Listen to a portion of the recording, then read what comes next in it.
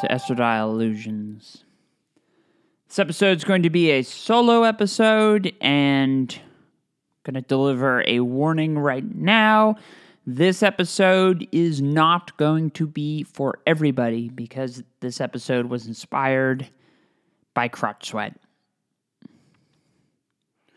It's not a euphemism. That's literally what inspired this episode. We're going to use that as a jumping off point to talk about dating, true love, love at first sight, all of that kind of stuff. What it means to be a real woman. The title of this episode is called Scent of a Woman. But if you're somebody who goes, ew, gross, that's disgusting, at the sound of crotch sweat, which is natural, it's not a topic that comes up very often. If you're at Starbucks with a friend, you're probably not going to talk about that. So if you don't want to talk about crotch sweat, and it's not going to be, it's not going to be gross. Well, gross is subjective. We're not going to go overly, it's not going to be a sexual podcast. It's an analytical podcast episode about an experience that I had, but if that's not for you, that's totally okay. We will, if you don't want to listen to an episode all about that, go right ahead, skip on to the next episode. Thank you so much for listening. We'll see you next time. Roll credits. For the rest of us, something happened a couple months ago that I keep thinking about. And originally I wasn't going to talk about it, but part of what it means to be trans is to acknowledge that there are experiences that I have in life that a lot of cisgender people don't have. And I like to talk about that because I think through communication we can kind of understand each other a little better, and particularly for the people who are listening whose only experience with trans people has really only come through online. Because this is one of those situations where you really can't experience what I'm talking about unless you know a trans person or meet a trans person in real life. And I think a lot of the stereotypes or perceptions that exist online about trans people, at least in part, stem from the fact that it's a lot easier to craft a boogeyman a boogie person in your head versus a person who is standing right in front of you. So to explain the origins of this episode, I work out most mornings. I've talked about it in other podcasts. My typical workout routine is either yoga or I go on the elliptical and I watch Star Trek on my iPad and I do 2.5 to 3 miles. Takes usually a little over 20 minutes. I'm not, going super duper fast, but it's good to exercise, good for the endorphins. It's good for the days where my energy level is kind of crap, just to get there and get moving. Helps me.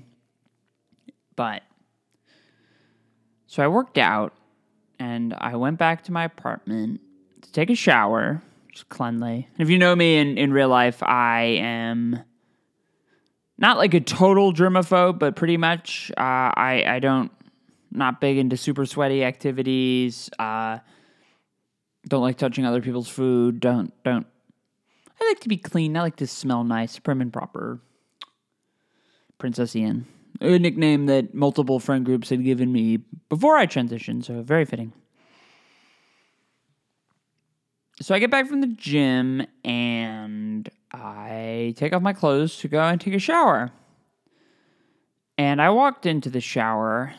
Well, I walked into the bathroom, about to hop in the shower, and I just smell this scent. This was a few months ago.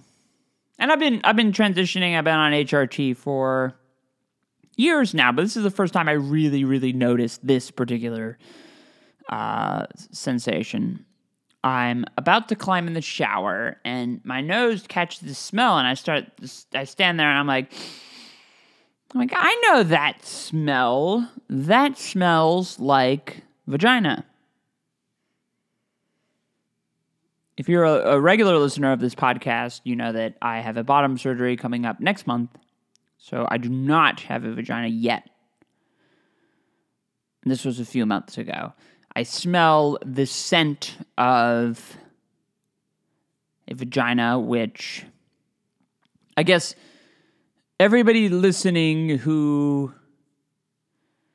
aside from select gay men or non-binary people, have never been with a woman, you know what that smells like. And it smells different from male crotch. It's a very distinct smell. And I smell that. I'm like, that's definitely coming from me. That smell is coming from me. I smell like vagina. I don't want to... It wasn't like I decided to forgo a shower and sit on the couch naked, wafting in the fumes. No, I didn't think it was the most pleasant of smells, but got in the shower, I'm like, remembering to myself, I smell like that. Interesting. And I kept thinking about it and what that means. Now, if you Google basically any side effects of HRT, hormone replacement therapy, body odor changing is listed. It's well known. It's something that I guess it's not one of the major ones that the doctor tends to go through when you're talking about like what it means to start HRT. They'll say, your stamina will go down, breasts will become sensitive. For trans men, this is totally different, but I don't think for anyone the idea that you will smell differently will be high on anyone's list. Yeah, it's still kind of astonishing that particular point, years into my transition, that I smell that, and I was like, oh, that's the first time. Oh, I guess maybe it's a positive that I wasn't constant. God, okay. We're not going to go much deeper than where we have already in terms of gross imagery. But for you, the listener, I think we should all take solace in the fact that at least one of us among us is not going around smelling her own crotch constantly. Okay, that's out of the way. If all that HRT stuff, if you're a cisgender person listening, if all of that is confusing for you, just think about this example. There's a point in time where all of us had to start, when we were young, when we had to start wearing deodorant. A 5-year-old can play basketball with their father. A 5-year-old boy can play basketball with their father for an hour, and one of them will smell like a trash can and the other will not. The young people don't have the same kind of BO about them. This comes literally from sex hormones, testosterone, estrogen, that stuff. That's literally what's making the sense. So everybody going through puberty, there's a point where you have to start wearing deodorant because it'll start to smell. When I was in Catholic school, we had gym once a week, government regulated. It would be nice if people exercise more than once a week, but they had us mandated for one 40-minute block a week, much of which was dedicated to changing. But when we were really little, you could wear your gym clothes, I think until like 3rd or 4th grade, you wear your gym clothes to school, and you didn't have to change. But at a certain point, they made you change, and that's because at a certain age, you start to smell bad from sweat. So to explain this entire phenomenon through that lens, it kind of makes sense. You start HRT, you go through essentially a second puberty. And that's why, on the other end, you smell differently. I keep thinking about what it means that I smell differently. I guess this is more unusual than thinking what it means just as another sort of aside that you don't normally think about, it's very uncomfortable for me to run across the street without a bra. Like if the walk sign is about to end and you have to kind of sprint because you don't want to wait the 30 seconds for the light to change again. If I'm not wearing a bra, and if we're being honest with ourselves, there's plenty of time where you don't want to wear a bra. They're uncomfortable a lot of the time. Even if they are uncomfortable, you got this thing strapped to your upper torso, and it gets old. But there are times when I'm walking downstairs without a bra, and it's just like, that's not comfortable. And that's something that I probably find more fascinating than years ago before I started HRT than just the very idea of having breasts at all. There's the expectation, and then there's the reality, and the reality is I smell differently.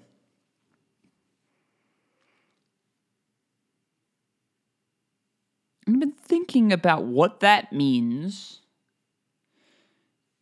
in terms of how society views transgender people. Society tends to view transgender people as this other, this third. Plenty on the right think of us literally not as men, women, but this this thing. I was called a thing a lot this week. I wrote a review that's been a little controversial. So people call me a thing. But a lot of the time when I go out, I get called a lady. By people who you can even sometimes see it in their eyes when they kind of start to think, oh, maybe that person is transgender. Or they look at you first, lady, and then,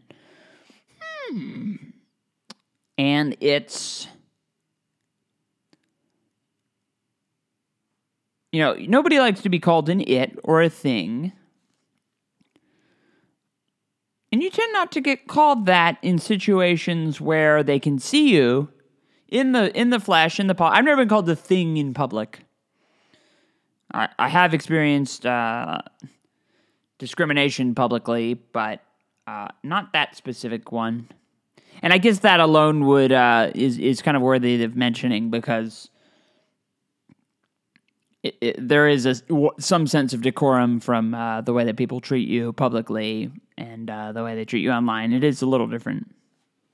But one of those differences that we see between online and in public is online, you get these people who say, oh, I would never date a transgender woman. They have XY chromosomes, which is not all true. In fact, none of us have chromosome tests, really. We don't do that, so it's kind of stupid to point out.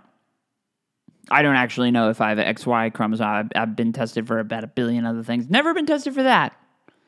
But they say, XY chromosome, they don't have a uterus, they don't have all of this stuff. I would never, ever, ever date a trans woman. I've been in a long-term relationship for about a year and a half. Well, I've been in the same relationship for a year and a half, monogamous relationship. It became long-term sometime after that. It wasn't long-term right from the start. So it's been a while since I was on Tinder. But let me tell you, you do one of those online polls, would you date a trans woman? That's a hell of a lot different. Like, you'll get, all these no's, all this stuff. People don't want to say, publicly, yes, of course I would. You go on Tinder, you go out to a bar, or all that kind of stuff. There are plenty of people who would date trans women. Or sleep. I guess for the intents and purposes of what I'm saying, the difference between people who would want to sleep with a trans woman and people who would want to date a trans woman, those are not the same. But if we're going to talk about a hypothetical, would you date a trans woman, they kind of mean the same thing. And if we think about what the difference between online and reality is, like the big difference between those two, it's kind of one of those things that doesn't even need to be said. It's different talking to a person face-to-face than it is on Twitter. This is not rocket science. We all kind of know this stuff, but it's important to say because all those people on the Twitter, I won't date trans people. They haven't had a trans person put right in front of them. There's this saying, they say, if it walks like a duck, if it swims like a duck, if it quacks like a duck, maybe it's a duck. There's a part of me that doesn't really want to take that example and then apply it to transgender people. But if we were to do that, if it walks like, for somebody like me, a transgender woman, if she walks like a woman, my voice, I'm not the best example. But I'm also somebody who doesn't really spend a lot of time talking about passing. Our first episode is literally called Transition on Your Own Terms. If you take a transgender woman who changes her name, who does voice training, all of that stuff, the example works a hell of a lot better. I'm also not even in the dating pool, so I shouldn't use myself as a stand-in anyway. I rarely dress to impress. I dress up for like screeners sometimes, but I cannot. Oh, actually, I can tell you the last time I put on makeup, it was Saturday for a festival. And then prior Disneyland. Before that, I don't know. But if a transgender woman who really wants to find love wants to impress somebody, dress to impress. If you're going on a date, you want to not look like, you don't want to wear like a ballroom gown, but you're also going to put on clothes. And this goes for anybody, cisgender, male, female, non-binary, anything. Anyone. There's a standard of presentability that comes into the equation. All of those people, all of us, would want to make a good impression. So if we think about a transgender woman in her Sunday best,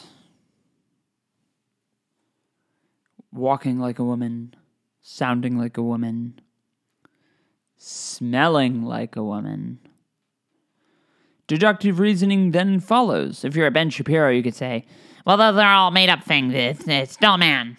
No. Society disagrees. And for a lot of people out there,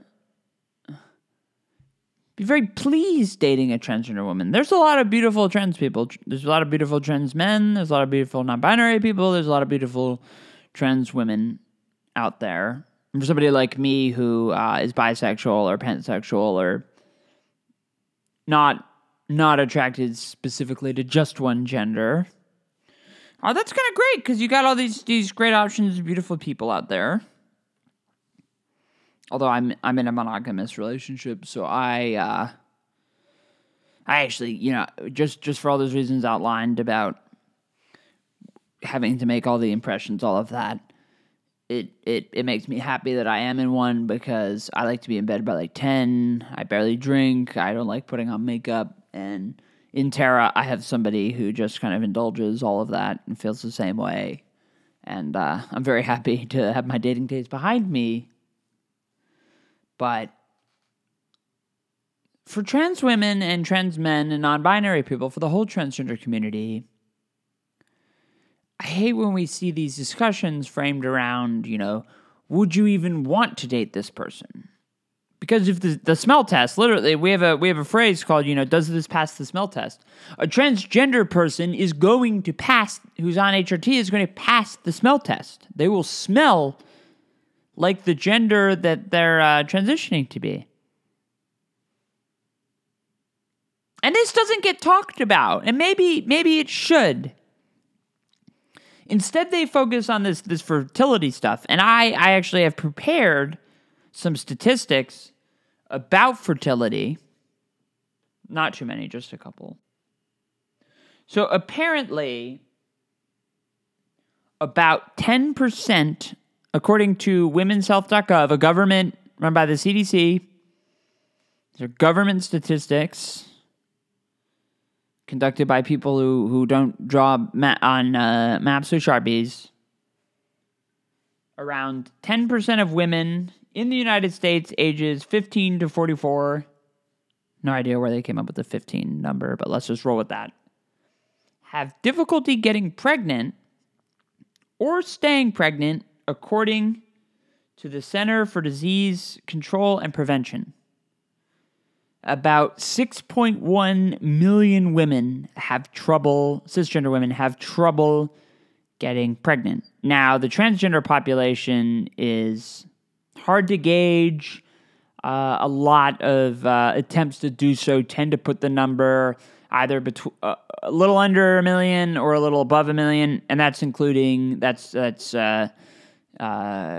men, non-binary people, trans women. Some of whom in that category, some trans men and non-binary people can get pregnant.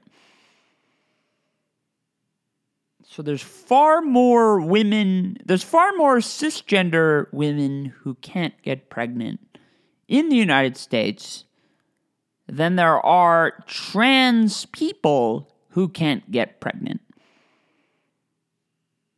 And it's kind of a sad topic to talk. I hate comparing infertile women to trans women as a general rule of thumb, because we don't want that to be a requirement for the women card, but a lot of people in trans-exclusionary radical feminism, the kind of people like Cozy Snarker who came in and joined us, they want to harp on the differences between cisgender women and trans women. As it relates to infertility struggles, you can't draw black and white distinctions between those two populations. Think about how much money we spend on in vitro fertilization. It's a lot of money. And these turf groups only have a problem with trans women who want to get pregnant. So the whole thing is just, it's a mess built on really shaky foundation. It's built on a lot of false logic. Could you imagine going on a date and talking, a first date, man, woman, non-binary, whatever, going on a first date and bringing up the subject of children? If you do that, or if somebody you're with does that, odds are you are running from the doors, or they're running for the door, or, a door is being run toward. That is weird. The reason most people don't propose on first dates, also weird. There are subjects that we have deemed that we shouldn't talk about immediately, that can be talked about later when the time is right, but we've established that the beginning is not the right time. So to hear all this stuff, I'm not going to date a trans woman, they're barren. I just want to say to these people, okay, if that's your logic, do you ask a cisgender woman the same thing? If it's so important about trans women, it's gotta be important for everybody. But of course, it's not. There's a lot of prejudice.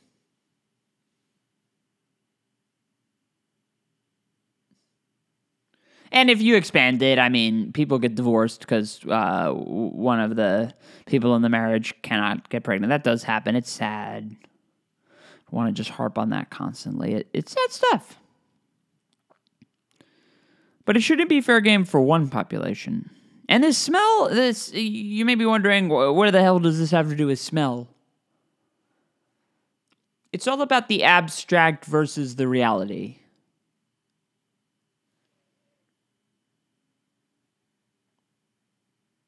And it's important to talk, people will find this podcast over the internet. Most of you listening do not know me. You can leave me comments if you like, I'll respond to them. But you probably, unless you meet me somewhere where I'm speaking or whatnot, will probably not meet me. So I am to some extent, a figure in the abstract, but I'm talking about real life experiences. And I tend to, when I talk about transgender rights, transgender discourse, like to center it reality versus, community infighting on Twitter, Tumblr, that kind of stuff. I don't spend a lot of time talking about that because it's not really super duper relevant to the day-to-day realities of being trans and the challenges that pose that activism and the fight for equality is really trying to improve. I don't care what online people think about my femininity. Once called femininity on this podcast. You may not believe that, but Let's just say I got a lot of shit each day to care about, and I don't have time for that.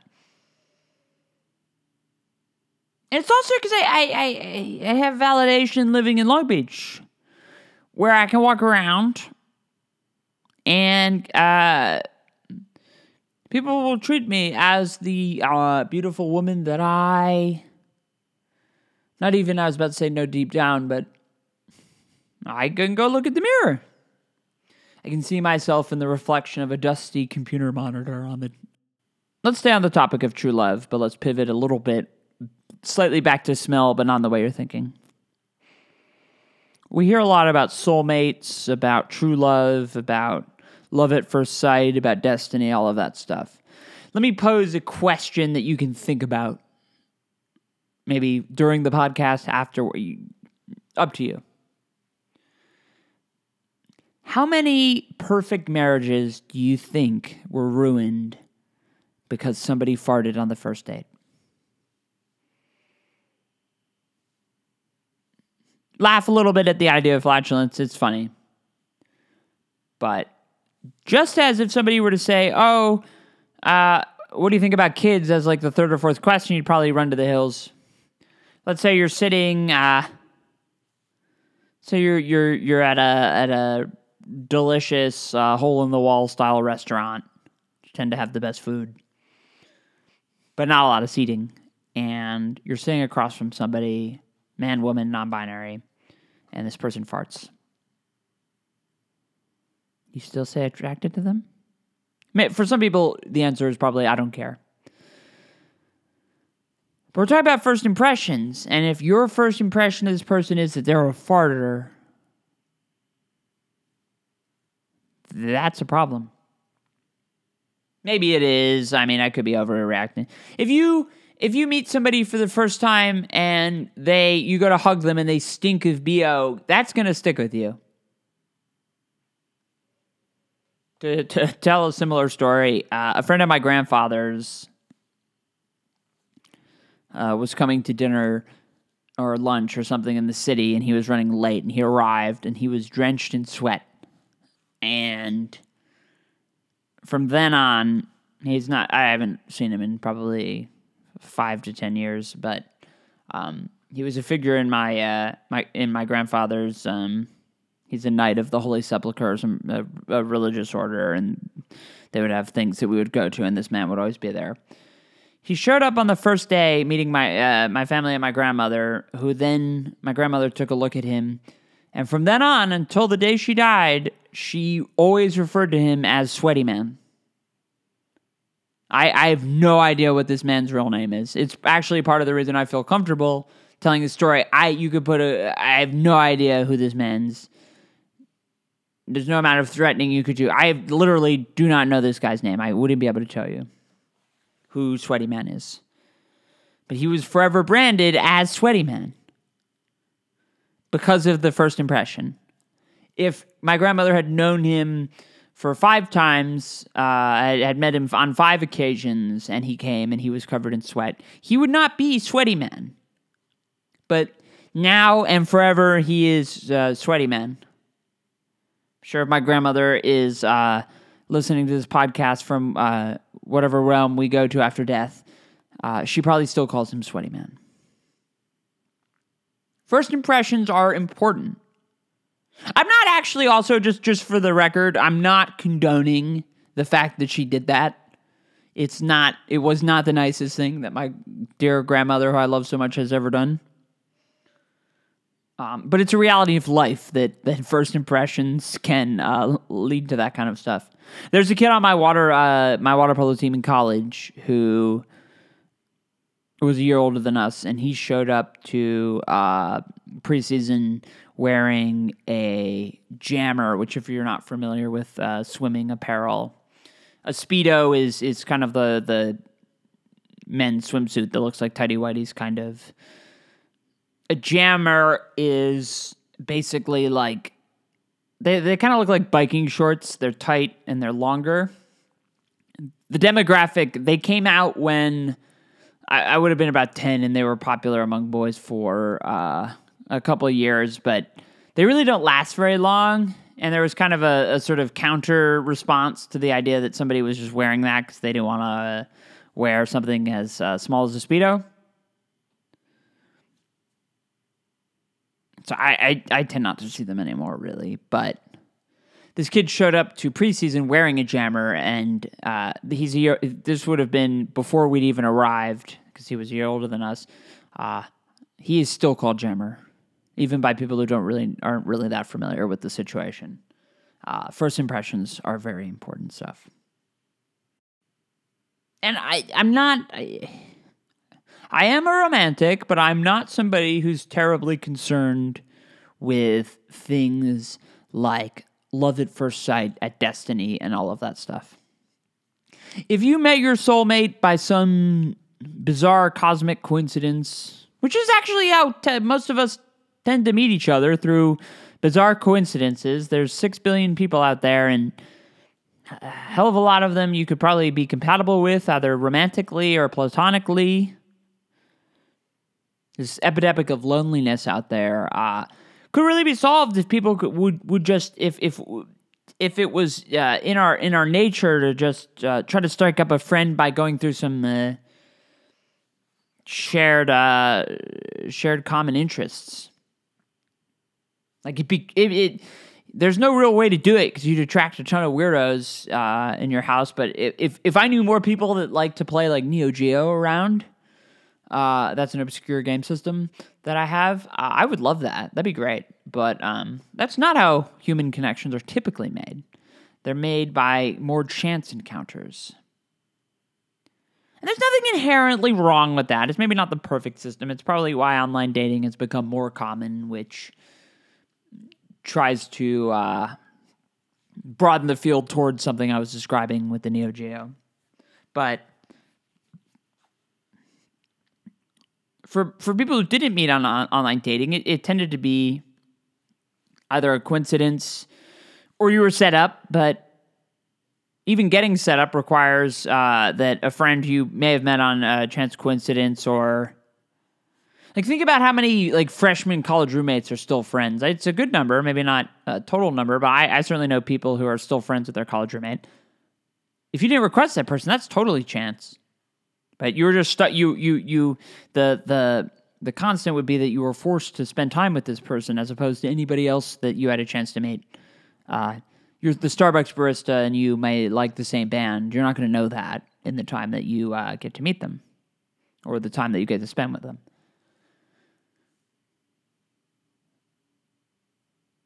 So this whole notion of destiny, love at first sight, I don't think there's a lot to it. But the opposite can kind of be true in the sense that a lot can go wrong on a first date that can just make you not want to see the person. It's happened when I've been seeing people who have done odd things, and God knows I have probably been the cause of more than a few, especially before I transitioned. Plenty of people would probably be like, okay, this person's a little off, something's up with them. I am not going to see the one they call ITM again. That's okay. But because something went wrong on a first date, means that it doesn't necessarily mean that you couldn't be happily ever after, that you could be compatible. It's just there isn't a desire to get there. It's why you can't really have a fight on the first date, but you could have a fight on the 30th date and maybe survive, hopefully survive. All couples fight. But that fart, getting back to the fart, if you're sitting there, imagine a 5-star restaurant, somebody farts. Let's put aside the hole in a wall. Imagine a 5-star restaurant, somebody farts. Woof. No dessert there, no cappuccino, no macaroon, no cheesecake. Naming desserts at my favorite fancy restaurants. There is a restaurant it's a block away from my apartment. You have to cross the street, and there it is. It's called La Traviata, and it's this delicious Italian restaurant that has a pistachio cheesecake. I have never farted in there. And I guess I mention that because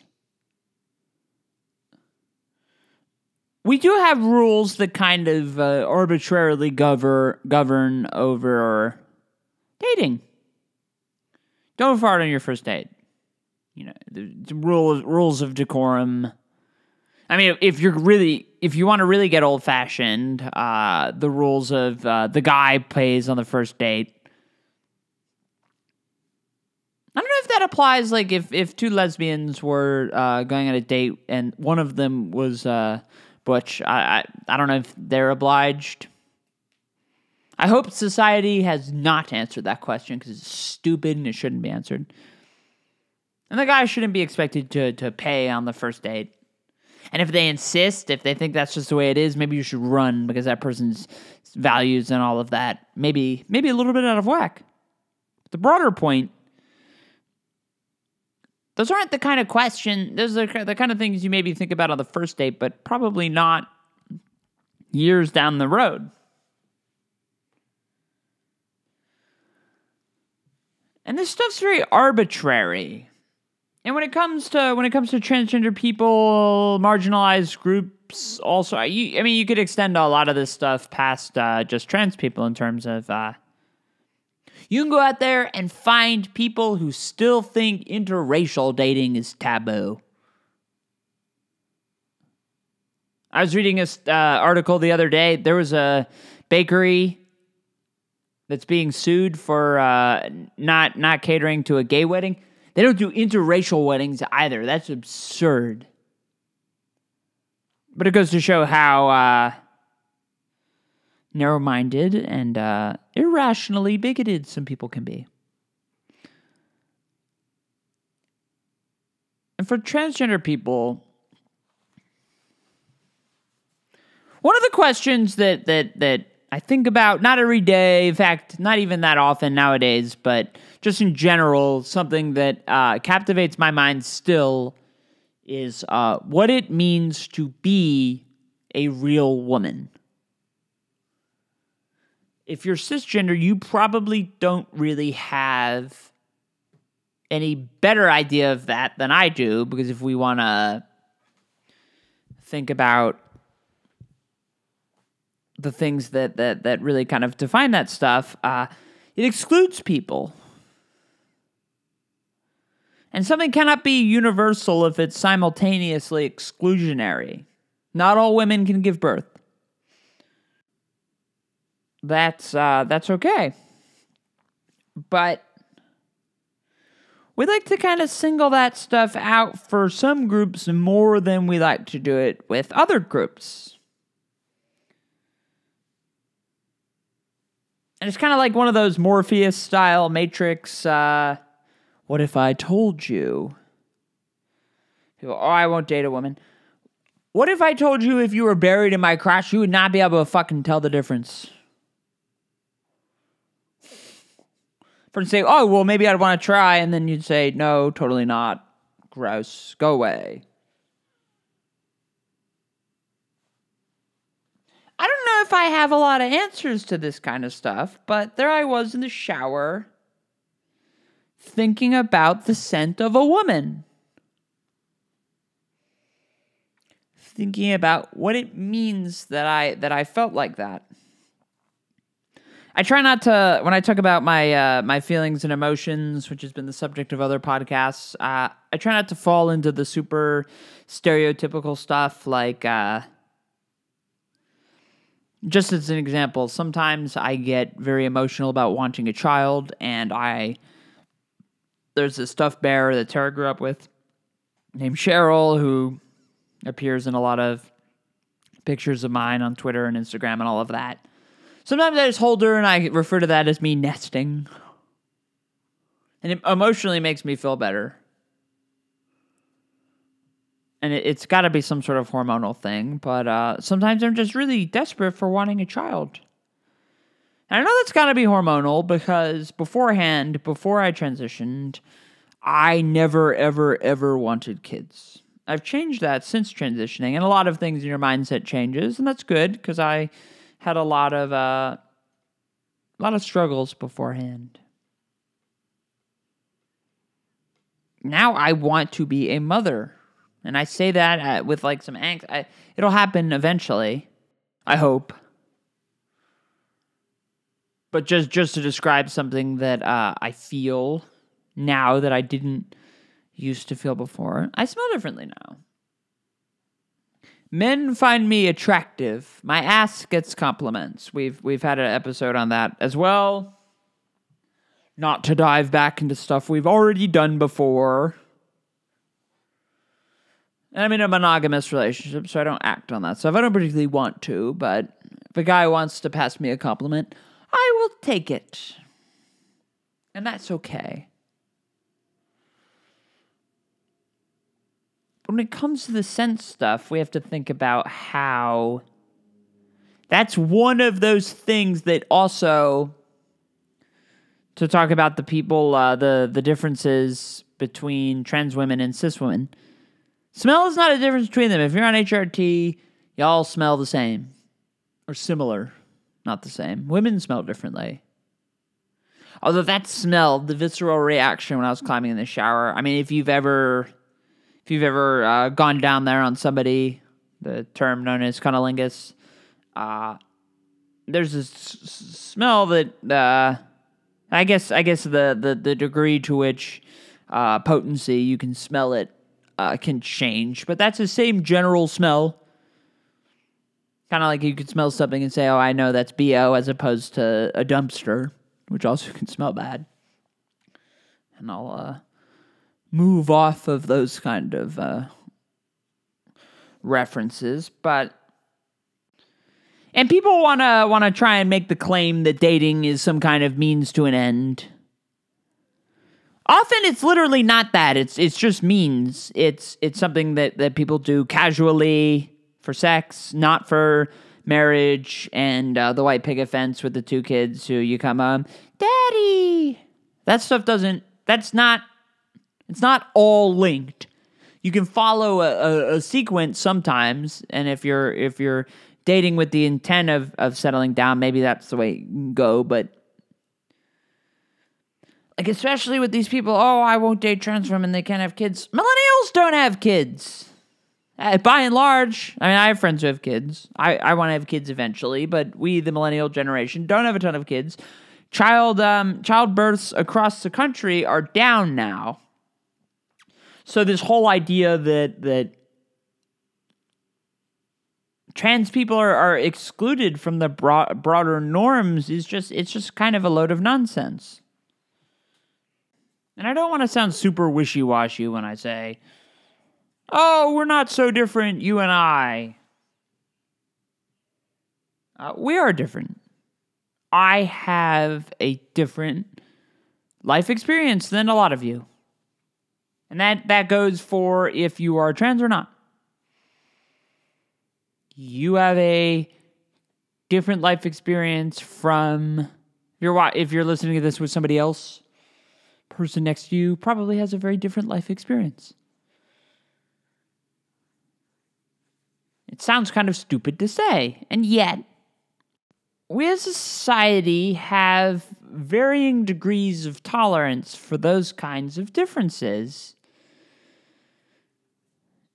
And sure, it's based on bigotry in a lot of ways, but just even to kind of focus on that stuff, I think when people say, like, eradicate homophobia in a lot of ways, that also means removing the people with homophobic views out of society. Not, like, literally, but figuratively. Like, if you have homophobic relatives, you cut them off. And for a lot of people, that works really well in terms of it's good for their mental health. It's good for all of that. But I read a lot about the loneliness epidemic that we have. I've talked about it in other podcasts. And I think it's serious stuff. And it extends to all corners of our society, from the bigots to those to the marginalized. That's not to say that I care about everybody equally. I care vastly more about trans people than I do about bigots, and I don't actually really even care that much at all about the bigots. I can say fuck them, and I feel pretty good about that. But if we're going to be serious with ourselves, we need to acknowledge that intersectionality, seeing experiences outside your own, we should also welcome the ways in which we are the same. There's no, fraternal order of men or sorority of all women out there. And the way that TERFs kind of talk about it, they like to pit cisgender women versus transgender women. And it's just a lot of divisive nonsense. But we should celebrate the ways that we are alike. I know so many trans people, and I know a lot of cisgender people who are really desperate for love. If you're one of my friends who's listening, who's in this boat, I'm not thinking of any one of you particularly when I say this, because it's such a universal problem. So many people out there want somebody to love. And love as a concept is not particularly conducive to... if we did a straw poll, would you date a man who was 5'8"? That's not particularly short. It's not super tall. Not particularly short. If we did a poll like that, you come up with 50-50. I don't even... there's no poll. I didn't conduct that. So the findings of this bogus poll are kind of irrelevant. When you ask people like that, they're thinking, well, that's not super tall. I'm going to say no. And that's the real takeaway from that is a poll like that would be stupid. Or would you date a guy who was, let's take a couple inches off, 5'4"? That's for an average American man considered short. And you would find a lot of women, like Cosmo, plenty of magazines talk all the time about, short men can't date tall women, all of that kind of stuff. Short men have the whole idea behind incels, which I don't want to focus on very much, but the people who claim that they're involuntarily celibate. A core of incel philosophy. If you have no idea what an incel is, they're kind of like just sort of internet trolls. If you want to look up more, go ahead, but do that at your own risk. Some of these incels believe that, the upper 10%, I don't know the exact numbers, but the upper 10% or so of men get all of the women. That most women's dating preferences tend to coalesce around a small subgroup of men. And to a large extent, that's just totally ridiculous because people who we consider conventionally unattractive to us ourselves find true love all the time. And that's a nice thing. But this whole incel logic is really harebrained and kind of just all designed as an excuse to give people who are probably unpleasant to begin with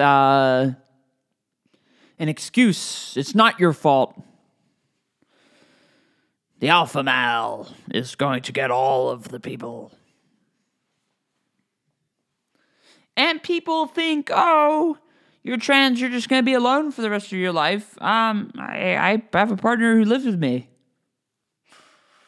I actually, in terms of relationships, do pretty well. And I know a lot of trans people who are in happy relationships.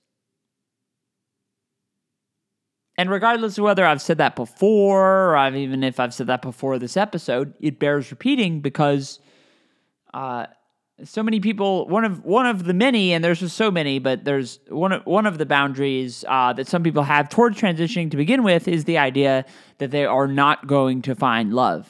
And let me tell you, hell of a lot easier to find love after you transition than if you're going to try and go through dating and opening up to somebody and all that stuff while keeping that secret. Secrets suck.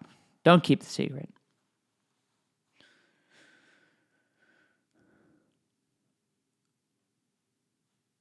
And let's tie this back into scent, lest people think I'm going off topic. No, this stuff's all related.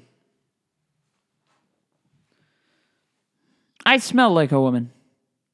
I am a woman.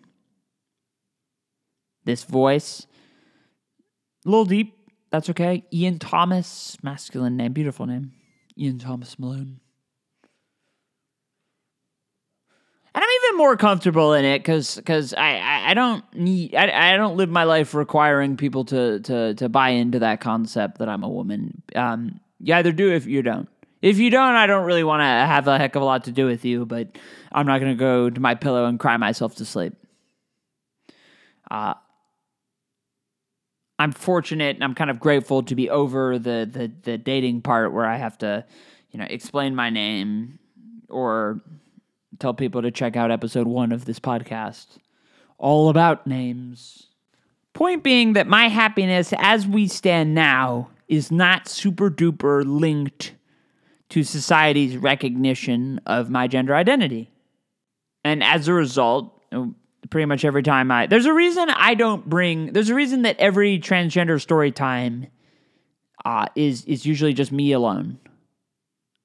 I don't like bringing transgender people on to talk about all of this internal stuff because it's a lot of just invasive stuff. I want to bring transgender people on to talk about their work, about broader politics or broader societal issues.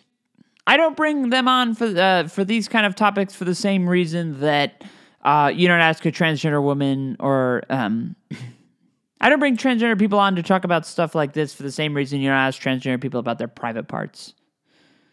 It's invasive. I'm choosing to express this stuff now because I think it's important for people just to get this kind of perspective because there's a good chance, especially if you're here for Game of Thrones, Thomas the Tank Engine, video games, all of that kind of stuff, that you're not going to get these kind of perspectives elsewhere, and I recognize that this is something I can do for people. I kind of laughed. It was a bit hard for me to really come to grips with the idea that I should do an podcast inspired by crotch sweat.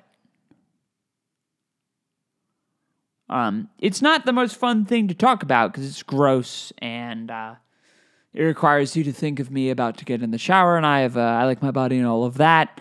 I don't expect people to just sit there and want to think about all of that.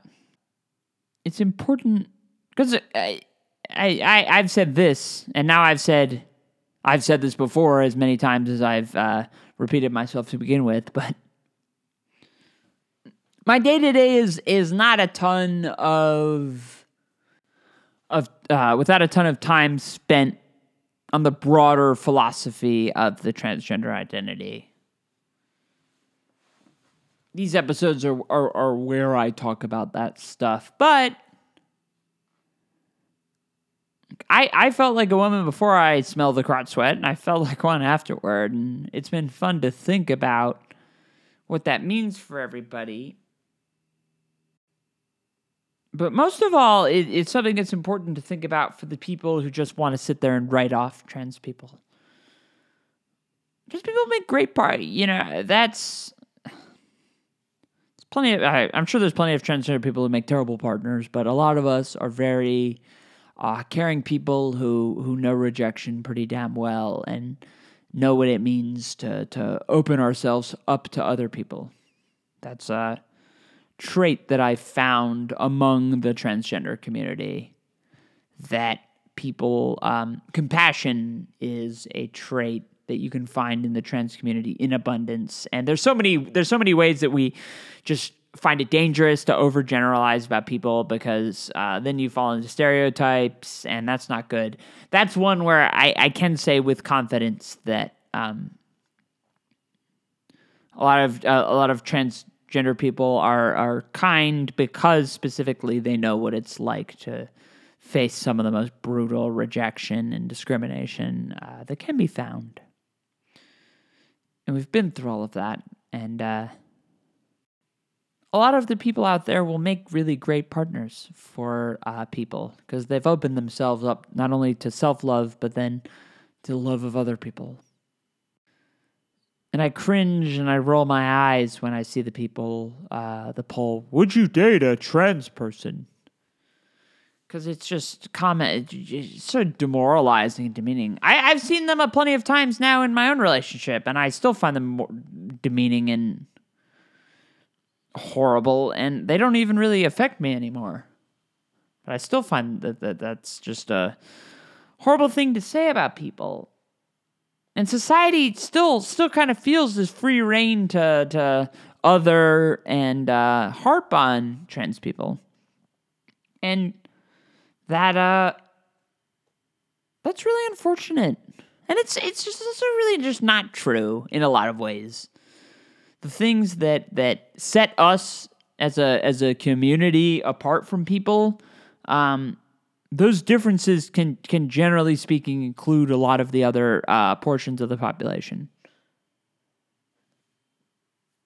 It's just a fact of life. It's reality.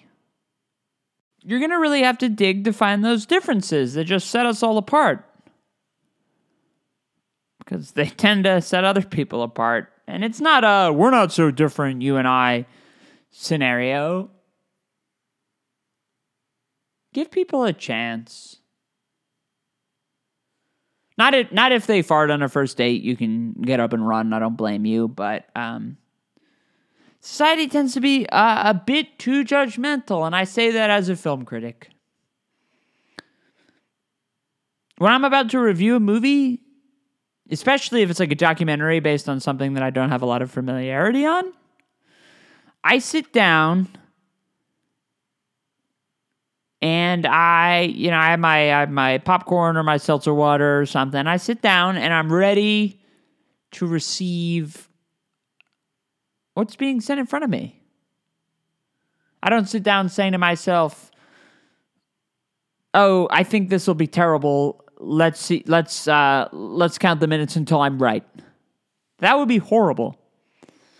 That'd be incredibly unprofessional. I sit down and I am ready to embrace what's being offered. It's not always great. Sometimes it's terrible. But you feel better going into it, trying to not only just lower expectations, but sitting down prepared to feel something you weren't necessarily expecting. And it's hard to educate people on what being trans is really like, especially if those people then... Because, I mean, the best way to get experience knowing what being trans is like is to know trans people. And then the trouble with that is if you go to a trans person and say, I want to get to know what being trans is like, can I be your friend? They're probably going to run away. I would. Maybe I wouldn't run, but I would not want to spend a ton of time with them, and I would probably just direct them to check out the show or other people's stuff, because I wouldn't want... stuff like that tends to kind of come with the unwanted questions and all of that kind of cringeworthy stuff later, but there's a segment of the population that will just write trans people off entirely. And that's a shame. But aside from that, there's a large amount of people who aren't educated with trans people, and maybe they have prejudices or they have things that they think, but they can be proven wrong. And that's another reason that I think shows like this are important, because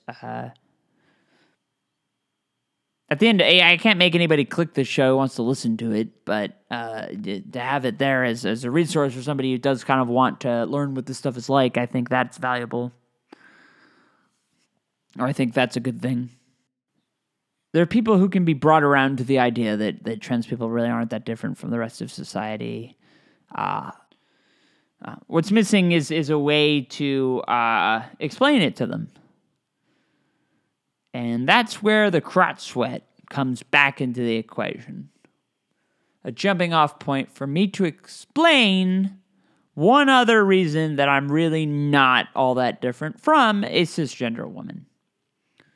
Doesn't mean I'm the same, doesn't mean anything other than that. But if you thought that a transgender woman was some kind of mutated version of a cisgender woman, maybe that can serve as additional proof that we're really not super duper different. We're just people. We sweat. We smell when we sweat, and that's why we have to shower. So on that note, I think it's probably a good point to stop talking. We've talked a lot about crotch sweat. We've talked a lot about other things that aren't related to crotch sweat, but this stuff's kind of linked. What's a podcast if it doesn't have a couple episodes that aren't really about what they say they're about? If you're somebody who tunes into this show to learn about what being trans is like, or if you're what we would call an egg, somebody who hasn't come out, somebody who's trans and doesn't really know it or hasn't worked through all of that stuff, it's important to talk about these things and to think about them. I'm glad that we could spend this time together to work through a bit of this stuff. I